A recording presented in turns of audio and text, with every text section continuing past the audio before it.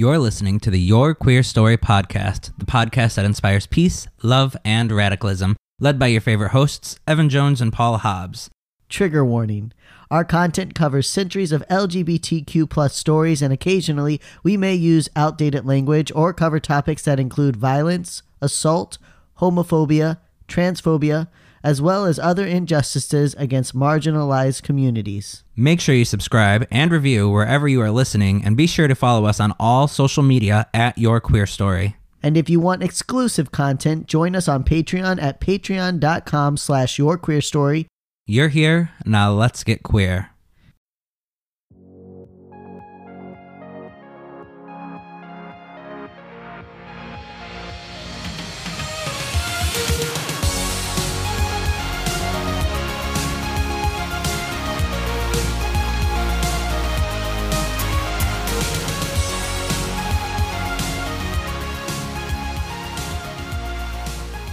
Welcome, Queertions. We're back, and we're late, and there's a reason. Because Evan doesn't know what the fuck he's doing. No, that is not why. It's Paul's fault. Actually, It's the computer's fault. it's the computer's fault. It hates us. We don't know what's happened. It suddenly started slowing down. Seriously, it's taking forever to save our episodes. Who knows if you'll even ever hear this episode. This is a good computer. I don't know. The guy at Best Buy, when he sold me this, it was his best day ever because... You made him a lot of money. I made him a lot of money because he just kept adding things on. I was like, yep. And then I walked out with this great computer, beautiful computer that I can barely do anything on because I have no computer skills whatsoever. But it's really nice. It can flip over and backwards. It's got a touch screen. Gorgeous. So you can Google and write in WordPad and Exactly. record a podcast. Absolutely. What it was intended for, certainly. So the point is, we recorded an episode for you guys, and it was great. We were on point. We were back. We had just reconnected after vacation. We were firing it off. Funny. We were funny in that episode. We talked about socks. We'll never get those moments back. Oh, that was a real moment. Yeah, it was a real moment. We had a real funny bit about socks, and you never get to hear it, and we're sorry. So it's not going to be funny, but it's like in a moment, I asked Evan if they had socks in the 1900s. Yeah, and I was like, yeah, dumbass. But I said it in a funnier way. And then we did a whole thing I promise about... it was really funny. It sounds lame now. But now we sound like the people at a party, be like, listen, no. And everyone's just listening, and they don't care. They don't care. I'm sorry, guys. You'll never get the comedic gold that we had. But we're going to give you this episode anyways. You know why? Because Josephine Baker deserves to have her story told. She is you guys deserve it. Badass bitch. She is awesome. She lived like 30 lives in one. Like, she lived more life than 30 people combined. And it's an amazing story. And it was going to wrap up our Black History Month and just, like, cinch it in a nice little bow. And then, fucking computer. So what happened was I saved our project, put it on the USB drive, the whole thing that we always do, transferred it to my computer, and when I opened it to edit it, it decided to tell me that I was missing some audio files. So Evan rushed back, and we tried to find the missing audio files. Tried to resuscitate it. But it was hopeless. It was hopeless. It was too late. It was gone. And it was Tuesday night, late at night. We weren't going to get another episode done for you guys. So we just Evan decided, had worked like 20 hours that day. Yep, I work very early on Tuesdays. So anyway, so we decided to give you two. So if you saw we did a little mini episode on, like your family and how do you set boundaries with family? What do you do with family that isn't accepting of you as a queer individual? We just talked about our own experiences, so check that out.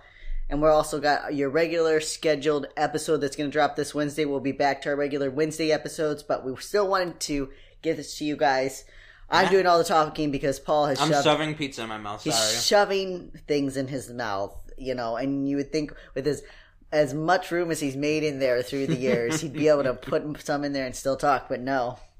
I can, but I would prefer to eat first. Nah. Swallow. You know how to do that. Only way. Breathe through your nose. That's why. Another reason why I could not give a good blowjob. I tried. We were talking about that, about blowjobs, about nibbling on the tip versus swallowing it whole. What do you think? Take our poll. Tweet us. Tweet us. Do you nibble or do you swallow? Anyways, because it's been a little while, how have things been? Things have been great. So, let's re-catch up on everything we caught up in the last Yeah, time. everything that we already fucking talked about. So I went on a cruise. Yep. Super fun. Did everything I Didn't never thought I drown. would ever do. No, I actually almost drowned 2 years ago. But I went snorkeling in the open ocean, and it was a great time. Yeah. Saw an octopus in the water. nice. You weren't scared? No. No, It went under a rock. It, ran away. Oh, whatever. It wasn't like... It wasn't like in your face. Yeah, it, ran under a You rock. just got in my face with your big eyes. It reminded me of the Momo challenge. I don't want to see that. I don't like it. You hear about that? Do you know what the Momo challenge is? No, I don't. But I didn't like the picture, so I don't want. The Momo challenge is to kill yourself. Oh Yeah, and the fucked up thing is it goes on little kids' YouTube videos. no, I do. I mean, I read something about how like it harassed little kids. Yeah, so it goes on. So a little kid will be on YouTube Kids, Uh-huh. and they'll be watching like I don't know, this little girl's like toy review, and the little girl will be talking about her toys, and then all of a sudden the face will pop up and be like, "Hey, it's Momo again," Oh wow. and then it'll Creepy. say, "Did you boys and girls do everything Momo said? Well, Momo needs you to do something else. Uh-huh. I need you to go get your sharpest toy, or one of your mom's kitchen knives. Grab it by the handle and put it against your wrist, and then do this. And slice If it. you do it right, you'll see a bunch of red stuff. It's gonna hurt, but you have to do it for Momo. And if you don't do it, Momo's gonna come hurt you." Yeah, Okay. that scary ass face. Could you imagine? I would have, as soon as that face popped up, I'd turn that off. I don't care how old I was. I'd be like, nope. I didn't even go in my basement for the first 15 years of my life, so I'm not. There's no way I would have listened to that. But I heard that it was fake, though. Like, I'm seeing reports no, it now really that comes up on videos, It really I point is, it's dead now. Whatever it is. Hopefully, yeah. And hopefully if it Maybe was... that's what corrupted our files. And maybe. And hopefully whoever made those, if they were real and they were really like trying to convince people to hurt themselves, Yeah. hopefully whoever fucking did it gets in a lot of trouble. Oh, yeah. Because that's like a really fucked up thing to do. Oh, yeah. Especially going after kids. It'd be one thing if you fucking posted it as like a joke video just randomly, but like on children's videos. Yeah, Targeting exactly. children. Like, that's fucked Yeah, up. no, that's way too far. That's awful. Anyways, I don't know how we got into the mobile thing. Oh, because your big creepy eyes. Oh. Yeah, that's what it was. Anyways, on a lighter note, so good. You came back from your cruise. I've been very busy. Samantha and I are in the process of buying a house. And also, And also planning our wedding, and we're going to do it all in the same month. We close on the house, and we have a wedding in the same month, because when we do things, we do it all the way. We might even pop out a baby in the middle of all that. probably. Samantha Samantha's gonna be gives birth. Right There there. you I don't go. know why it made that noise, but it was a really aggressive Just birth. Samantha It standing squirted there out at and once. the baby just falling, and we're like, there we go. Family, house, marriage, we're all done. Momo in the basement. Nope, don't say that. Don't say that. Do you even have a basement? Yes, I do. It's Oh. it's nice actually. It's half finished, but it's got Oh, heat yeah, in yeah, I it. remember. It's nice. It's got a big area. You so did show me that. That's right. I'm gonna do like half gym, half like. I'm gonna come use your gym instead of getting a membership. Fine, I don't care. Once I get my gym built, I mean, I got to get all my pieces. But I like, expect it there the day after the wedding. it's gonna take a little bit of time, you know, because I got to get my bench, I got to get a treadmill, got to have the essentials, my dumbbell rack. But I got big plans, okay? Mm-hmm. And then eventually, in a couple of years, it'll end up being turned into a kids' playroom, of course, Mm-hmm. with all my gym stuff crammed into a corner. But that's okay. Never for a being couple used. years. Never being used. Exactly. As I become a 40-year-old dad with a beer belly and no beer. So, good things in my future. Mm-hmm. Anyways, we hope you guys have been doing good, though. Yeah, I mean, it's been a while. It's been a moment, and It we haven't been has. as active on social media either because we've been so busy. But Exactly. But we're back. We're still here. We didn't go anywhere. We did We not. are just living Yeah. our lives. And we're gonna drop some mini episodes for you to kind of keep up with some of the content, because we won't be as active on social media for the next month and a half. Like I said, because I'm getting married and Paul has to help me get married. And I'm also starting a business. Exactly. So He's got his shit. I've got my shit. So, but we will be dropping as much content, audio content for you as you Right. can. And then in the summer, we'll get back to some more video content and such. We still need your help if you're a Patreon supporter, though, because that's what keeps this audio content coming. Yep. We're going to have a little studio in my house. I've already got the room picked out. I got the So equipment basically, ready. all of the stuff that I need is going to be at Evan's house, so I never Exactly. have to get it. Exactly. See how that works out? I'm going to get it all. Get and yourself then make a friend. Paul come over to my house, and then we're going to sit in our studio and talk and talk. And talk to ourselves. And talk to ourselves. And Samantha's going to be like, are you ever going to get done recording in there? So it's going to be great. Instead of hearing David scream at video games, you're just going to hear on the door. Samantha, yeah. Or Samantha, watching some weird YouTube video. And just... laughing. Is that how she laughs? That's how she laughs. That's not how she laughs. She's going to hear this. She doesn't listen to our episodes. No, she doesn't. That's sad. David doesn't either. Partners never do. Partners are like, I have to hear your voice 23 hours a day. I can go 1 hour without it. That's the truth. That's just the truth. Anyways, I guess we should get into this episode because we got to blow through this. We got other stuff to do. Yep. Josephine Baker, though, everyone. You're going to enjoy it. Okay. I thought your computer shut off. No, I'll lose my fucking mind. All right. Josephine Baker. And again, real quick, another disclaimer. As we wrapped up our Black History Month stuff, again, we realized we're two white guys talking about Black history. We wanted to honor the month. We didn't have the equipment or the ability to invite on guests as we would like to do. Hopefully in the future we can do that, especially now that we'll have a little studio set up in a couple months and we'll have better equipment and access, but we didn't have that, but still wanted to do the best we could. So please bear with us. We understand, and use the resources that we recommend because they're all written by people of color. And they're all really good. Yeah, they're all really good stuff. So without further ado, Josephine Baker. On June 3rd, 1906 in St. Louis... How do you say it? St. Louis. Okay, why do I want to say Louis? Is that Louis and like a people different... say like meet me in St. Louis. Oh, okay, that's probably why. On June 3rd, 1906 in St. Louis, Missouri, Frida Josephine McDonald was born to Carrie McDonald and Eddie Carson. Josephine's parents were both former slaves of African and Native American descent. Carrie made her living as a washerwoman, and Eddie was a professional vaudeville drummer.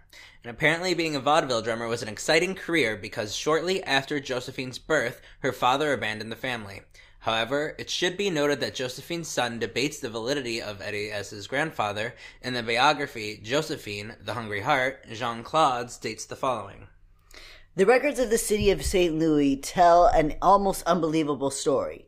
They show that Josephine Baker's mother, Carrie McDonald, was admitted to the exclusively white female hospital on May 3rd, 1906, diagnosed as pregnant.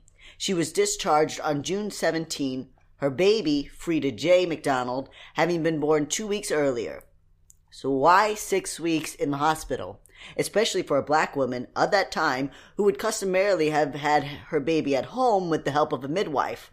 Obviously, there had been complications with the pregnancy, but Carrie's chart reveals no details. The father was identified on the birth certificate simply as E.D.W. I think Josephine's father was white, so did Josephine, so did her family. People in St. Louis say that Baker's mother had worked for a German family around the time she became pregnant.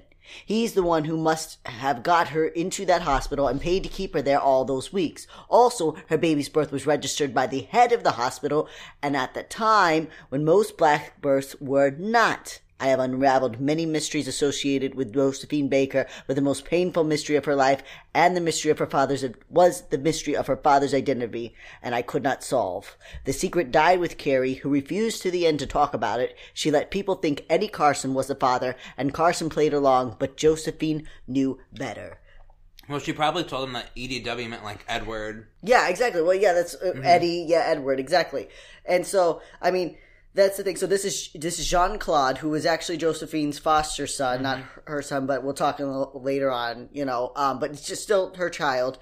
And he did, and I've said before, like, when you read biographies written by family members, you have to be careful because a lot of times they're very biased. But from all the reviews, you have to be careful because if I was to write a biography about my mom, I would write it how I saw my mom. I wouldn't write it what my mother did, who my mother, like, it would be from my perspective. It's very hard to be objective. Exactly. But it does seem from all the reviews and things that I read that Jean-Claude did a lot of research and really tried to paint a very open picture of his mother. You know, I'm sure I was not able to get access to the book. I wanted to, but I couldn't get access to it. It is on Amazon. I couldn't buy it, and it wasn't available at any of our libraries. But from everything I read and from the excerpts I read from it, you know, he seemed to like try not to be too biased. Right. You know, just present the story of her life. So regardless of the truth behind Josephine's birth, eventually, Carrie, her mother, settled down with a man who is described as a kind but perpetually unemployed man who was named Arthur Martin. Their family eventually grew to include a son and 2 more daughters, and they all found a home at 212 Targhee Street in the Mill Creek Valley neighborhood of St. Louis, which was a racially mixed low-income neighborhood near Union Station. Oh my goodness. It's all because you're just shoving that pizza down your throat. Consisting mainly of rooming houses, brothels, and apartments with no indoor plumbing. No indoor plumbing. I don't know what that accent was. I don't know. But what the neighborhood lacked in comfort, it made up for in entertainment. Josephine's childhood neighborhood was home to many vaudeville theaters that doubled as movie houses. So, we talked about this last time, but brothels without indoor plumbing. Yeah. Now, imagine how... Okay, I'm assuming most brothels just by nature are not very clean. That's just exactly. Well, most of them. I mean, there are higher end brothers. I'm sure, but we're talking. This is in a very poor neighborhood in the early 1900s, and it had no indoor plumbing. So, like, I'm just gonna say that's probably not. It's not. I don't know. Where do you clean yourself up at? After? Exactly. Like you just have all this cum on you, and you got to wipe it off, and they don't you have got the next wipes. guy in 5 minutes. You're on an appointment schedule. There's got to be just a wet towel that you leave by your bed and wipe yourself everybody shares down. it. It's a lot of cum on that towel. Is it water or is it cum? At the end of the day, you don't know. You just wring it out. No, if it was cum, it would be like solid. Exactly. Like snaps in half. Yeah. Oh, good stuff. But anyways, the excitement. The excitement of show business left a lasting impression on the young girl who searched for an escape amid the harsh demands that deep poverty bring. By age 8, Josephine was working as a live-in domestic worker to middle-class white families in St. Louis. By the 5th grade, she had dropped out of school to work full-time, and she actually never completed a formal education. By age 8 years old, that is what life as a poor individual, but especially a poor person of color in the mid-1900s was like, yeah. So in our episode on Lucy Hicks Anderson, we discussed the hard labor of domestic housework in the early 19th century. So go back and listen because we really kind of went into it with the low wages, the long hours. So particularly for women of color, in addition to the long hours and endless demands, some employers could be deliberately cruel. So again, you got to listen to it because, I mean, like you would work 16, sometimes 20 hours a day, which meant you slept for 4 hours. You had to be on call constantly. But in addition to that, on the top, you have some employer that was mean. So one of Josephine's mistresses, the term used, burned the young girl's hands when Josephine put too much soap in the laundry. So it didn't say how she burned her hands. I don't know what she did. But yeah, she burns her hands because this little girl who's fucking 8 doing your laundry, you asshat. And she puts too much soap in and you decide to burn her hands. She doesn't fucking know how much soap to use. She doesn't even fucking know how to do anything. Exactly. And that's the whole thing. This is what the tangent that I got on last time, and I'm going to do it again, about the labor. So this is early 1900s. This is right before the labor union strikes. And the reason for the labor union strikes was because these conditions were so awful. Not just for people of color, especially for people of color, but any person who was not of the upper class, upper or upper middle class, had to work in these awful factories. Children are going to work at age 8. They're working these 14-hour days. They're not getting an education. People are not able to feed themselves, and they're making these factory workers millions of dollars. So finally, we have the union strikes where people are like, no, you can't do this. And the country institutes labor laws. And it is relevant to today's minimum wage argument, because people are like, well, you know, the minimum wage is just, you're just supposed to get started. You're not supposed to earn a living. That's fucking false. The labor unions, the reason was that people needed to be able to earn a minimum wage to survive. That is why we did that, because people were not surviving before. So we said, here's the minimum wage that you need to survive as a human being. You know what's happened today? You can no longer survive on a fucking minimum wage. On the minimum wage, when it was established, a man could work a minimum wage job full-time, support himself, his wife, and his 2 children. Exactly. And own a house with a white picket fence and a car, 2 cars, like, could go out, could go party, could go to concerts. I don't know about partying. You would at least I don't know if you could go party. Well, by go party, I mean go to the bar and hang out. I don't mean like go blow shit tons of money on drugs and stuff, but I mean you could at least live comfortably. You could feed your family, you could have a roof over your head, you could own a car, and you could do that on one person's income. Right. You know, and today, 2 parents work full time and can barely do all those things. Without a kid. Without a kid, exactly. Mm-hmm. Like Samantha and I mean, we could, support a kid, but we both, Samantha has a college education. Mm-hmm. I've been working in my field for 10 years, and we worked our way up, and now we're at a point at fucking 30 where we can support a family. And that's another reason why people are getting married later, because you have to fucking work all that time to gain enough seniority, to gain enough money to be able to support your family.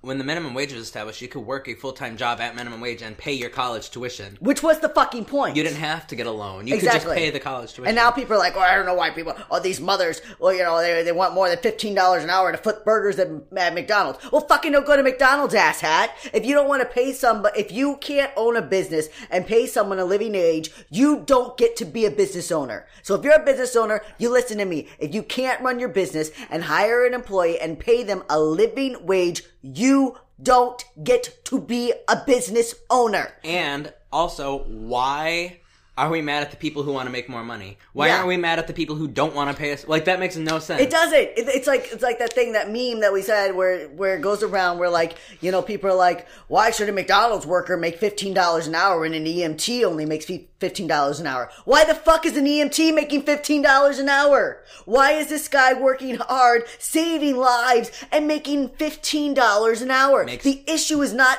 that the McDonald's worker needs to make should make less money. The issue is the EMT is not making enough money. So raise his wage and then raise the McDonald's worker's wage. Like, why is this a fucking problem? And it's not an issue of not being able to afford it, because we have so many millionaires and billionaires in this country because of the people working at an underpaid rate. Yeah. Like, it's not because they can't afford it. Why is it that the Walton family will never have to work again, that own Walmart?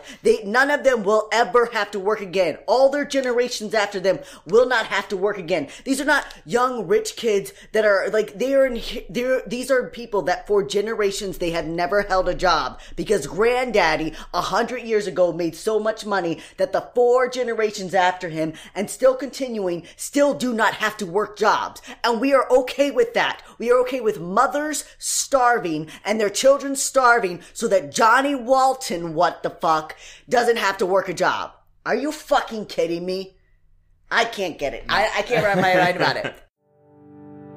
Hey Queerstians, do you own a business? Are you an author or an entertainer? And would you like a great way to grow your audience? Well, this commercial slot could be yours. For just $20 a month, we can advertise your show on our podcast. And as a rapidly growing queer content source, we want to help get your name out there. So if you want even more promotion, you can just choose our $30 tier to get ads and links on our website. And for only $40 a month, we'll review your product on our YouTube channel and link it to all of our social media. So go ahead, send an email to yourqueerstory@gmail today, or reach out to us on social media via Messenger. And let us make your business a little more queer. Bye. Bye. Anyways, we got to come back. Where are we at? We're here to the point where this little 8-year-old girl is having her hands burned by her mistress because she's being forced to work a job. And apparently that's what the fuck America wants to go back to. Because America, we pull ourselves up by our own bootstraps, blah, blah, blah, blah, blah. Let's make our children work in factories because that's what real people do. Okay, I'm okay. I'm fine.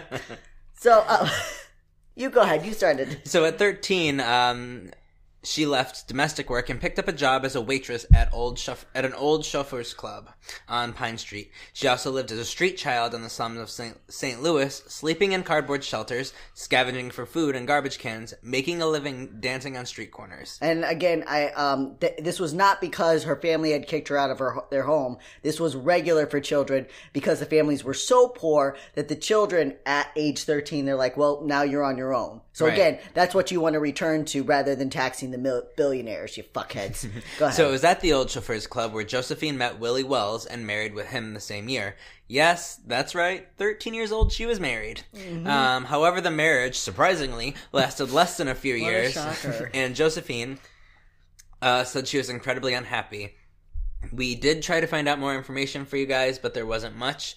We don't know how much older he was than her, or the circumstances surrounding their marriage and quick divorce. But after leaving Wells, Josephine found work with a street performing group called the Jones Family Band. Yeah, not a lot of information on Willie. We can't tell from his position. He worked at the Pullman Company. He was older, but how much older, I don't know. We don't know why she married him, if she really liked him, or if it was like she wanted to stop sleeping on the streets. Don't blame her. Right? I don't know, but it was... If I marry him, I can have food in a bed. Exactly, but then he was abusive, and she was very unhappy, and so then it fell apart. So then at age 15, less than 2 years after her marriage to Wells, Josephine met another Willie. This time... She loved the Willie. Willie's a good. Everybody loves a Willie. I don't like a Willie, actually. I've tried a lot, but I don't know. I don't know what it is. You know, I just wait for myself to evolve and be more open to it, and I just can't. You know? You're missing out. Apparently that's what they say. So this time, this was Willie Baker, and in 1922, the two wed. So by age 15, she's been married more than most people have their whole lives. That's okay. While Josephine seemed happier with this union, she had officially been bitten by the showbiz bug. Though she tried to make the marriage work, she, Willie, and Josephine's mother all had different ideas on Josephine's responsibilities as a wife. Nothing better than your mother butting into your relationship. Keep your parent out of your marriage. I know, right? Keep everyone out of your marriage. It's your marriage. Yeah. Why are you butting in? Yeah. Yeah. Do your marriage, talk about your issues. When you bring other people into it, that's when you start to fuck shit up. Because everybody has a different idea, and you know what? Your parents, your in-laws, your siblings, your best friend even, honestly. Like, not to say that you don't talk to your best friend about things. Yeah, but vent, talk, but don't drive drama between everybody. Yeah. So, Carrie, Josephine's mother, was disappointed in Josephine's pursuit as an entertainer and believed her daughter belonged at home as a doting wife. Willie seemed to agree, and the two fought constantly over Josephine's refusal to leave her vaudeville troupe. In 1925, when the group booked a gig in New York, Josephine refused to stay home. This was their final fight. The budding star left her husband, taking nothing from him but his name. As her career was breaking through, Josephine MacDonald felt her name held a better ring as Josephine Baker. And it did.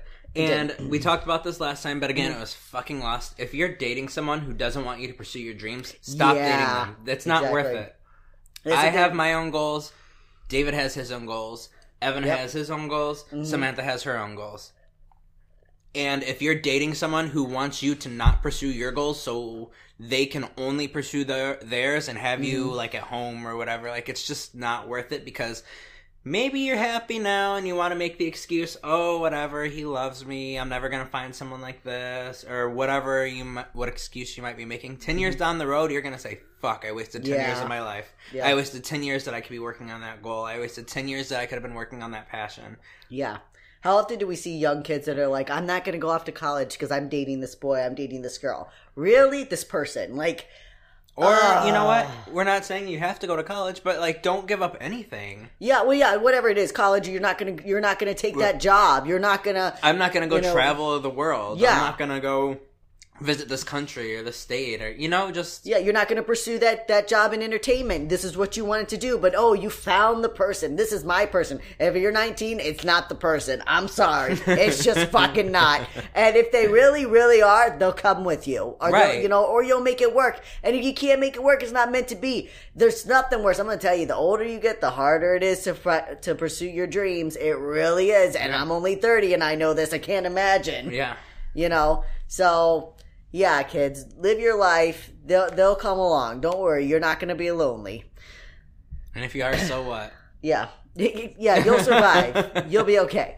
So it is possible there was another reason for Josephine to officially end things with Willie, which they didn't officially end things for actually about a decade, much like the way I was married for 4 months, but technically, legally was married for, 6 years? Yeah. 6 or 7 years I was legally married, but I was only together for 4 months. It takes a long time. Divorce is a fucking bitch, kids. Again, so don't get married when you're young because it's a bitch to get out of it. So, But during her escape to New York, the 19-year-old had fallen for esteemed novelist Georges Simenon.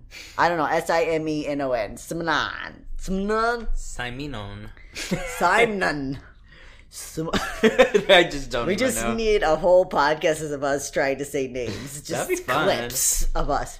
The two carried on their affair for a while before Josephine sent the divorce papers to Willie. That wasn't sure. That was later. Perhaps she waited because she wasn't sure if this fling was worth ending her marriage.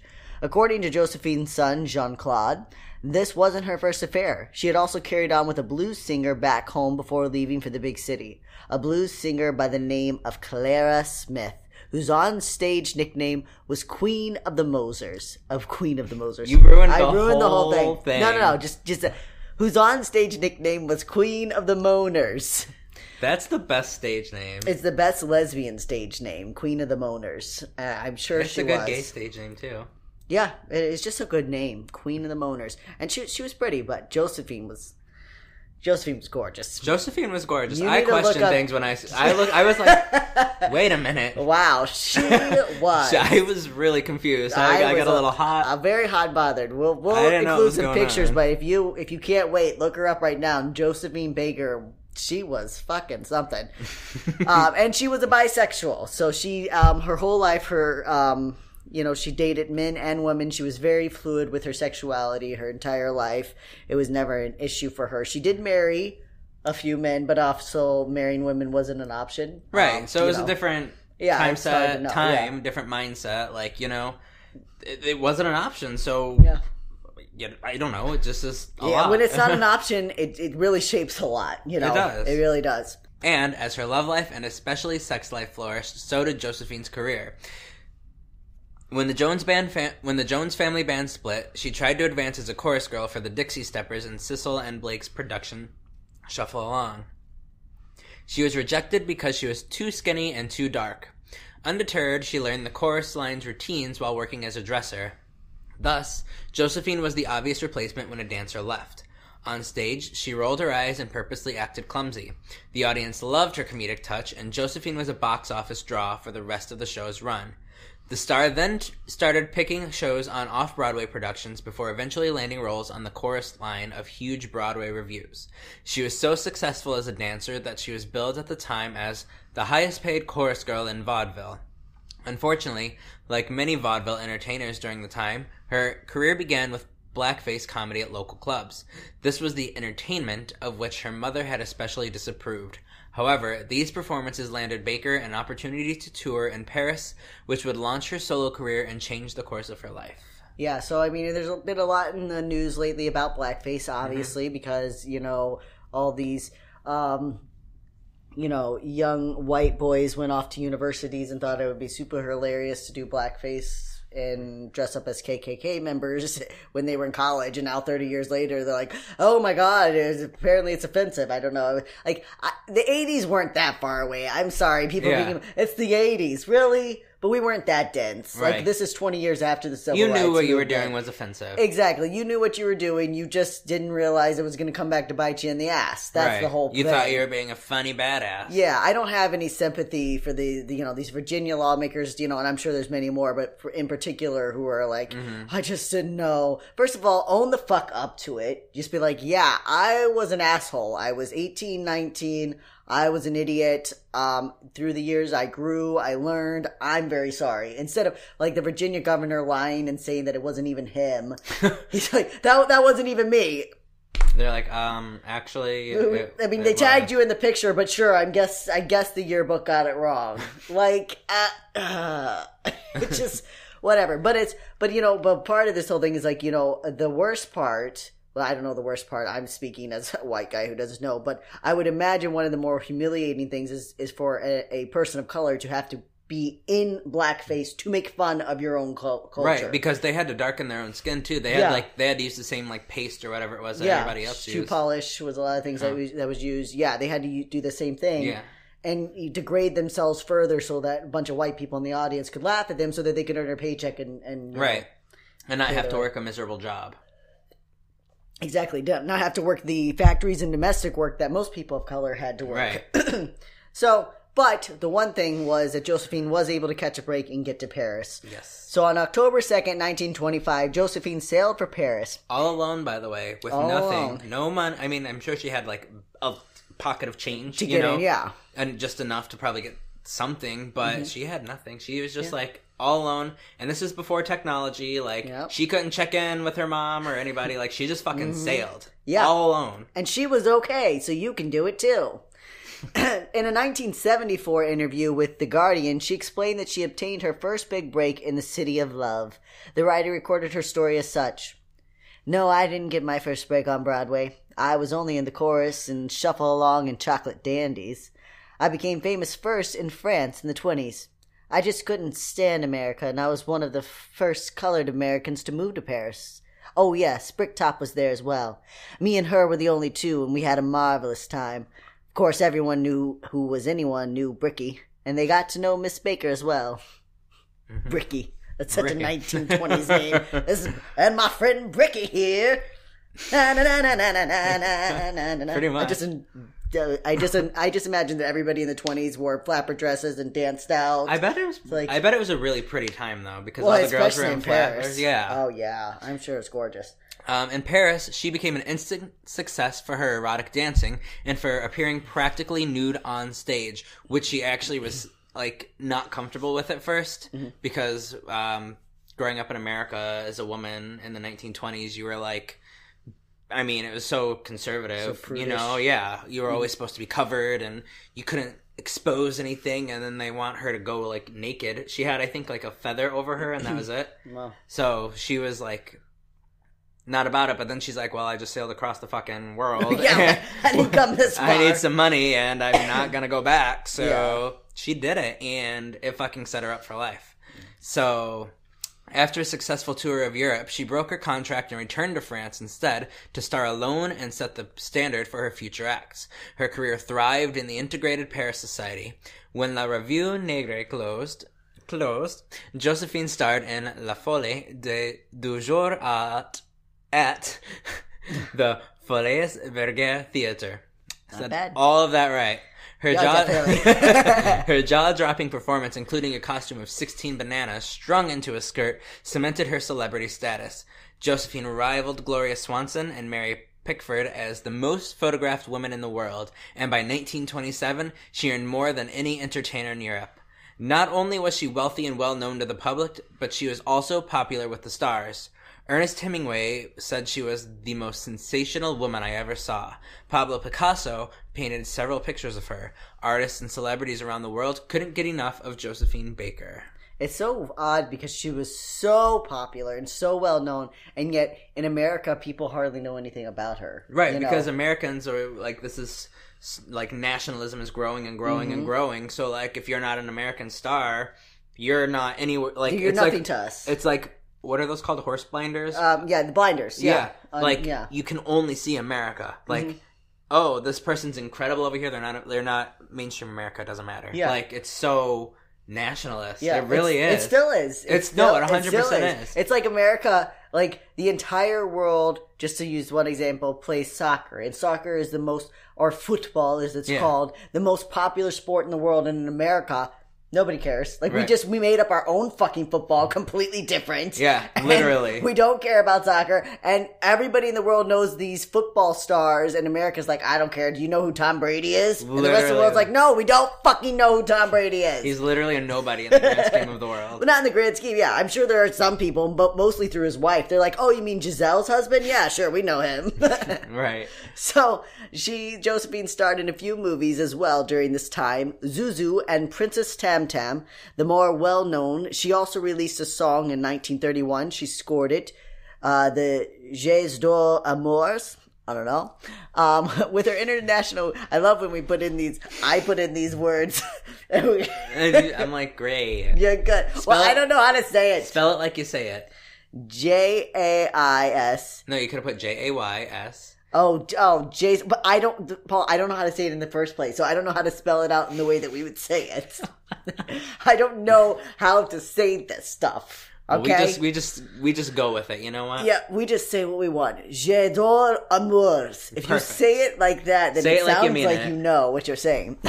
So with her international success and growing wealth, Josephine moved her family from St. Louis to Les Milans, her estate in France. During this time, her maid love interest was Giuseppe Abatino, a former stonemason who passed himself off as a count. He lied and said, I am the Count Abatino. And she's like, oh my God, okay, I count. How exotic. But Hey, it wasn't. I'm the mayor. Nice to meet you. That's right. That's how you land someone, folks. You just go up with confidence and you tell them, I am a count. And if you're a bricklayer, it doesn't matter if she Right. believes you. But Giuseppe did persuade Josephine to let him manage her, and under his management, Baker's stage and public persona, as well as her singing voice, were transformed. So he did, maybe he was just a stonemason, a bricklayer, but He had a creative eye. He did. Or a creative ear, maybe. yeah, he knew what he was, he Right. knew enough to, take her act to the next level. Right. Yeah. In 1936, Josephine returned to America as part of her world tour. However, things did not go smoothly. Despite the fact that she was a major celebrity in Europe, American audience rejected the idea of a black woman with so much sophistication and power. Newspaper reviews were equally cruel. And also, she got a hotel in New York, and it was like this high-end hotel, and they were like, I guess you can stay here. But you're gonna have to use the servants entrance in the back because we can't have the good white people of this country seeing you coming into our hotel. Exactly. It's like if Taylor Swift or Lady Gaga went somewhere else and they're like, look, we're glad that you're here, but if you could just sneak in the back so nobody knew that you were here. Like, that's how insulting and degrading Right. it was. She's a worldwide star, and they're making her sneak in the back just because she's black. Right. It was really Very fucked insulting. up. It's, yeah. Where am I at? Oh.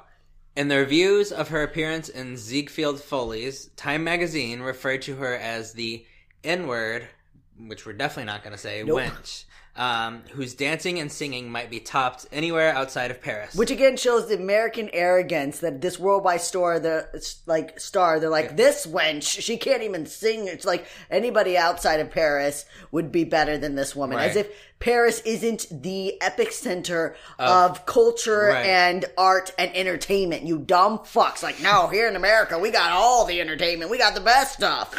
God.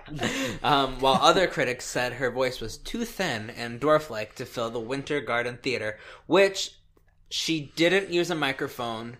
I don't know why she didn't use a microphone, but her voice did actually not fill the room. It wasn't her best performance.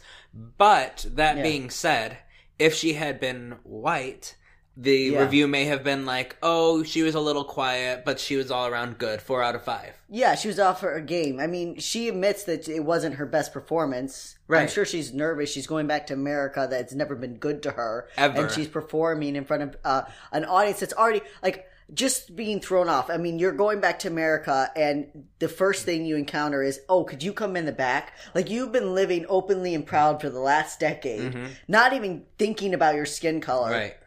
And now you come to America and all of a sudden you're being forced to sneak in the back. That's going to throw you off mentally. Right. Like, now you can't focus. You're just like, you're facing this abrasive racism constantly that you Right haven't from had. the start. Yeah, right from the start, being put back into that. I mean, it's like when we go back home or something. Yeah. And that's all you can think about is how outside you feel in this place. When Right. you haven't been thinking of that before. When I go home to my family, like at my family's house, I feel great and I don't think about anything. But then I Yeah. go out into public, Yeah. and I feel like, how did I say it last time? Like the walls are closing in. Like it's almost like claustrophobia because you just feel so compressed. You have to like not be yourself. Yeah, you have to be on guard about everything. Right. Am I going to hold my partner's hand? I wonder, like, am I going to go to the restroom? Like, the whole time I was in South Carolina, I just didn't pee in any public place because I wasn't going in the women's restroom and I didn't feel comfortable or safe going in the men's restroom. And the thing is, we can at least somewhat hide it. Yeah. You know, we can just walk through with our heads down or not, just go. Pretend to go with the flow. This was a person of color. Yeah. She can't hide her skin color. Exactly. It's there. It's out in front for everybody to see no matter what. Yeah. So Nothing she can do. And so, yeah, and you feel just our little bit of exposure, we know what it feels. I can't imagine being a person of color, a queer person of color back in America in the 1930s, the worst, and having to deal with this. And then, on top of it. And this was actually, like, Hollywood just started banning gay stuff. And so it was like even the blackballing, this is the rise of the lavender scare. This is when it starts to rise a little bit before really taking off in the late 40s. But yeah. So, she had everything against her. She really did. And so, yeah, it wasn't her best performance. Give her a fucking break. So, anyways. Where am I? Right here. Oh. She returned to Europe heartbroken. However, when she landed, she was surrounded by a group of fans. So she got off the plane and all these people surrounded her. They were so happy she was back. So she went home. Mm-hmm. You know? That was her home. Upon returning, she obtained her third husband. She obtained her third husband. Yep. She went to Walmart. She just snagged him. In Paris in the 1930s. She's like, you know what? It's been a minute since I've been married. So she got her third husband, and she married the French industrialist Jean Leon. The mayor, sorry. The mayor of their town presided over the wedding, and thus Josephine Baker became a French citizen, renouncing her American citizenship. Sadly, there wasn't much time for celebration as Europe was on the brink of war. Dun, dun, dun. In September of 1939, Hitler invaded Poland. I'm on my typewriter in the background. That's good. And sparked the beginning of World War II. The French military... I'm sitting Morse code now. Okay, good. We're just switching up. Thank you. Then your sound effects provided by Paul Hobbs today.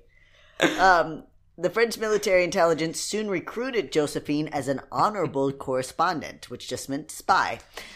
Baker collected what information she could about German troop locations from officials she met at parties. She specialized in gatherings at embassies and ministries, charming people as she had always done while gathering information. Her cafe society fame enabled her to rub shoulders with those in the know, from high-ranking Japanese officials to Italian bureaucrats, and to report back what she heard. She attended parties and gathered information at the Italian embassy without raising any suspicion.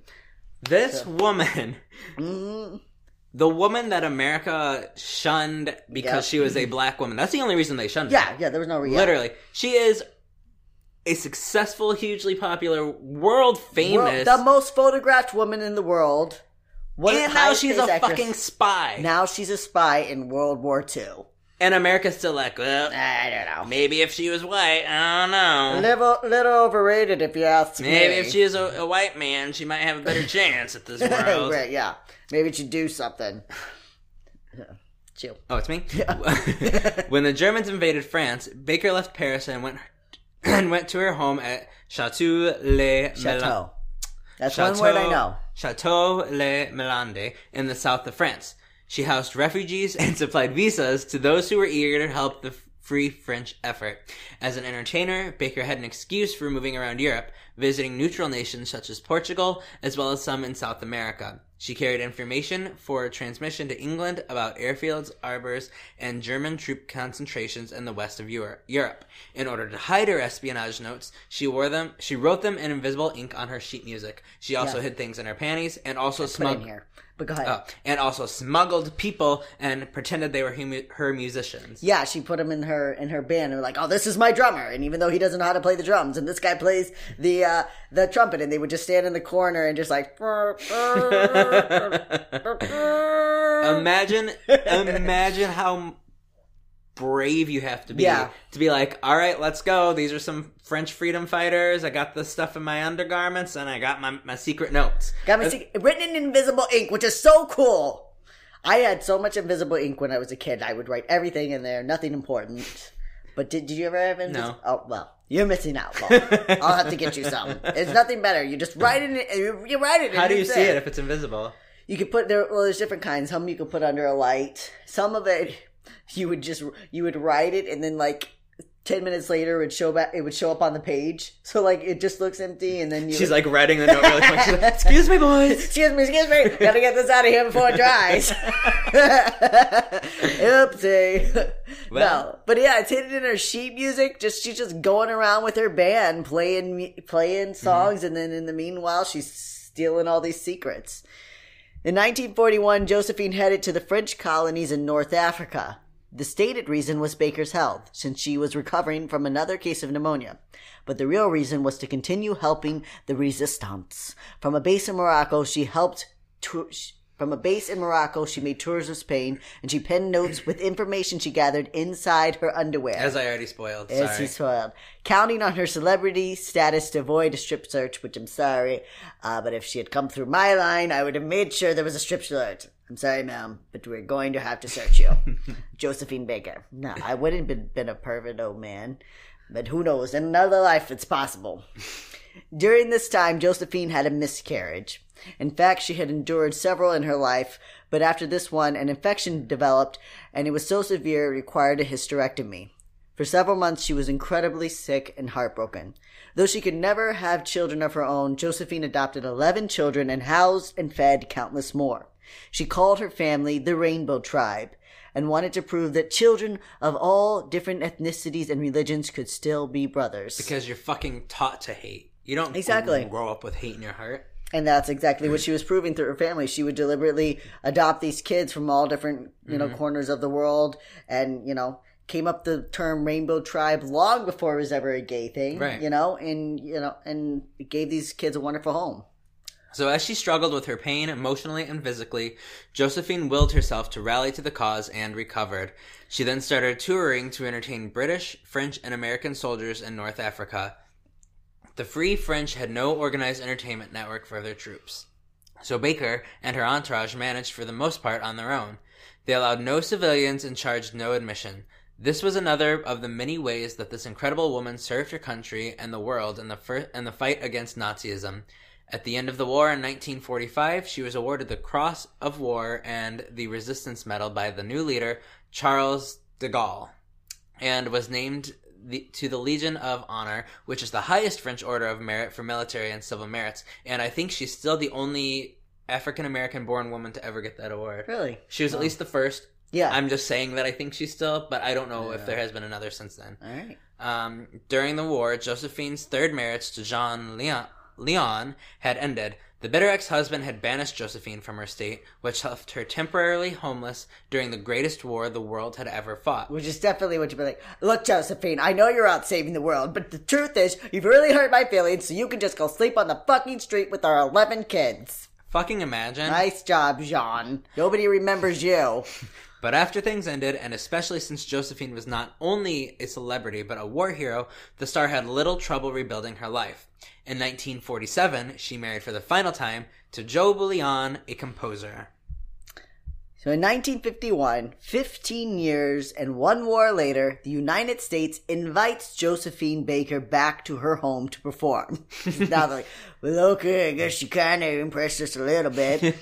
Still not a white man, but we like the way you dance around with those bananas, so why don't you come back here and we'll pretend that we don't find you as pretty as the white ladies. So the world-renowned entertainer agreed on one condition. She would not perform for any venues that were segregated. When she arrived in New York with her husband, they were refused reservations at 36 hotels because of racial discrimination. World-renowned star. Yep. World War II spy. One of the highest decorated women in World War II. Yeah. Can't get 36 hotels. Like, sorry, can't stay here. Yep. She was so upset by this treatment that she wrote articles about the segregation in the United States. She also began traveling into the South, lecturing at several universities on France, North Africa, and the equality of races in France. To be like, hey, fuckheads, this is how you do it. Her refusal to perform for segregated audience in the United States frustrated many business owners who wanted the smash sensation, but not her demands. One club in Miami offered her $10,000 if she would play the segregated venue. Josephine turned down the offer, and eventually the club met her demands. Her insistence on mixed audience helped to integrate live entertainment shows in Las Vegas, Nevada.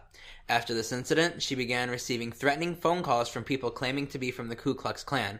Imagine this. She fought Nazis. Yeah. She fought people who were really terrible people. She fought Hitler, bitch. Yeah. And you're this middle-aged white man with a belly Well, you know what I do? I get out there with my cross and I'll burn it in your yard.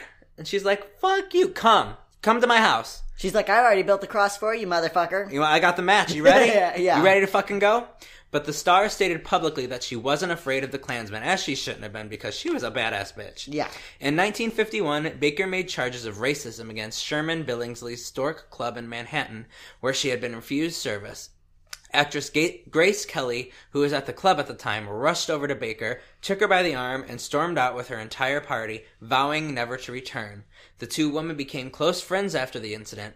When Baker was near bankruptcy, Kelly offered her a villa and financial assistance. Kelly, by then, was the Princess of Morocco. Which I am jealous of that friendship because Grace Kelly is one of my favorite actresses and she's fucking gorgeous and that's a hot couple.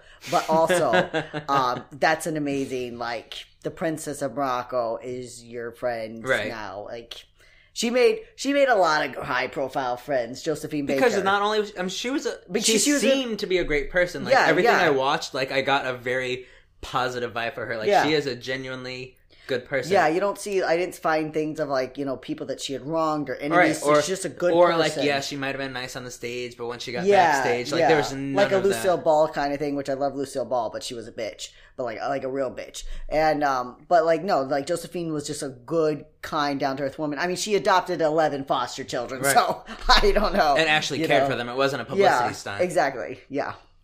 So regardless of the backlash against her, Josephine pressed on in her fight for civil rights in America. She worked with the NAACP, and her reputation as a crusader grew to such an extent that the NAACP made Sunday, May 22nd, 1951, Josephine Baker Day. She was presented with a lifetime membership to the NAACP, and the honor spurred her to further her crusading efforts with the Save Willie McGee rally after he was convicted of the 1948 beating death of a furniture shop owner in Trenton, New Jersey. So that was another cause that she got behind. As a decorated war hero who was bolstered by the racial equality she experienced in Europe, Baker became increasingly regarded as controversial.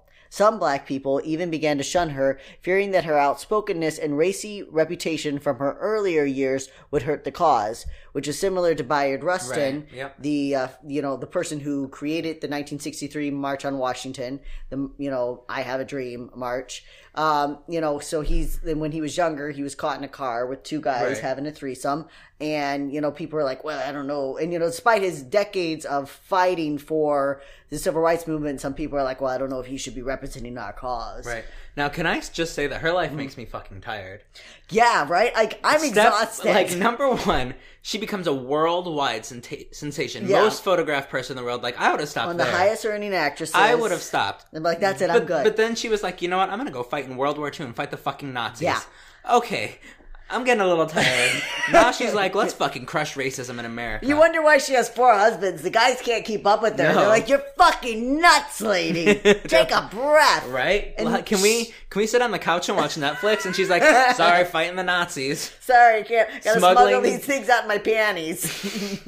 Then I gotta go meet Grace for tea. You mean fucking Grace Kelly? Yes. The Princess of Morocco? Yes. Oh, and then I'm Jackie's coming over. Jackie Kennedy, you heard of her. And then I'm gonna go crush racism in America on the side. That's my side job. Oh, and I'm taking the 11 kids with me because someone's got to make sure that they're okay. Maybe John wasn't an asshole. Maybe he was just like, look, Joe, I can't do it anymore. You need to leave because this is too much, please. I would get anxiety just from that's a lot.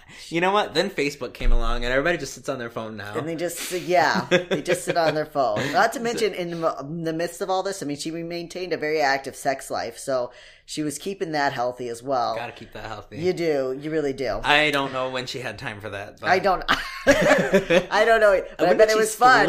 I've got a secret note for you written in invisible ink in my panties. You just have to find it and you have to read it. Dig through the bananas. So in 1963, she spoke at the March on Washington at the side of Reverend Martin Luther King Jr. Baker was the only official female speaker. Not everyone involved wanted Baker president at the march. Some thought her time overseas had made her a woman of France, one who was disconnected from the civil rights issues going on in America. In her powerful speech, one of the things Baker notably said was, I have walked into the palaces of kings and queens and into the houses of presidents, and much more. But I could not walk into a hotel in America and get a cup of coffee. And that made me mad. And when I get mad, that I open my big mouth. And then look out, because when Josephine opens her mouth, they hear it all over the world. And then I go, and I fight in the war, and I adopt my 11 kids. She gives me anxiety. And I change this. It's just a lot. I'm sorry. I just can't even read about you because it's too much. So for the next decade, Josephine continued her fight for equality, while still performing all over the world, just squeezing it in between gigs. Her immense sacrifice during the war, combined with her controversial image and growing age, left her nearly penniless toward the end of her life.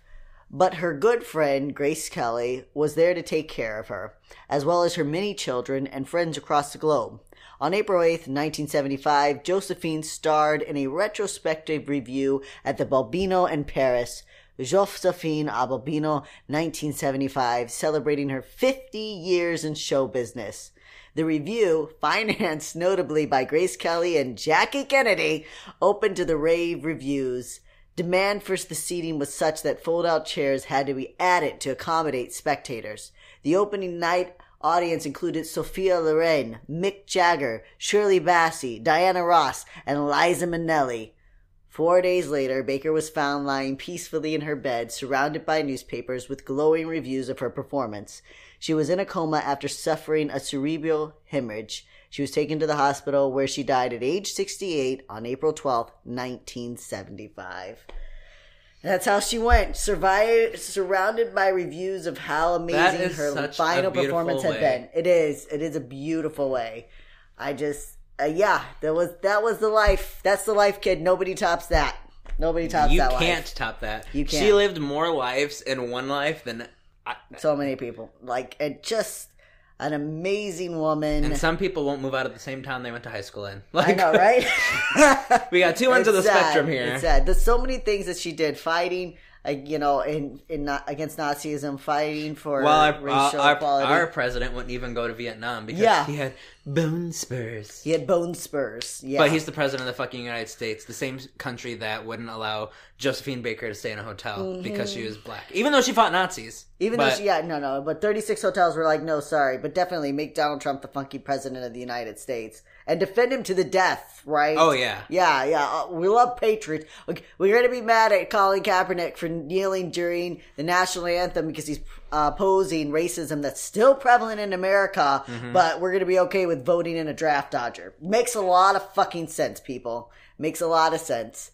But anyways, so that is for you. We hopefully this episode makes it to you. It's the second time we recorded it. Good luck.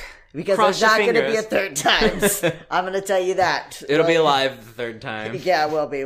Just me and Paul standing on a street corner shouting it out so we get it out somehow.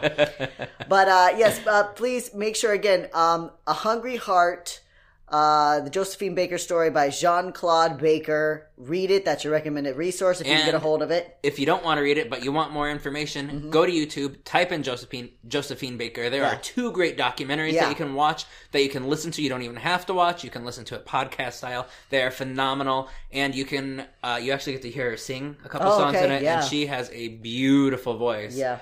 On top of her beautiful everything else. Make sure you look up some pictures, and behave yourself. She's a classy woman, okay?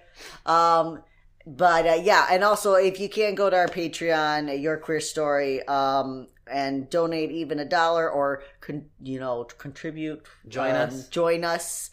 We appreciate it. It helps us keep this podcast going, and we appreciate you guys. So stay queer. Don't get a lobotomy. We love you, our suckling sapphis. And our super sexy allies. That's right. And bye. Goodbye. Thanks for listening. Remember to subscribe and review wherever you are listening, and follow us on social media at Your Queer Story. Like what you heard? Want to share your story? Send us a voice message to add to the podcast from the Anchor app or at anchor.fm/yourqueerstory. And if you would like to support the work we do or get exclusive content, check us out on patreon.com/yourqueerstory. See you next week. Bye.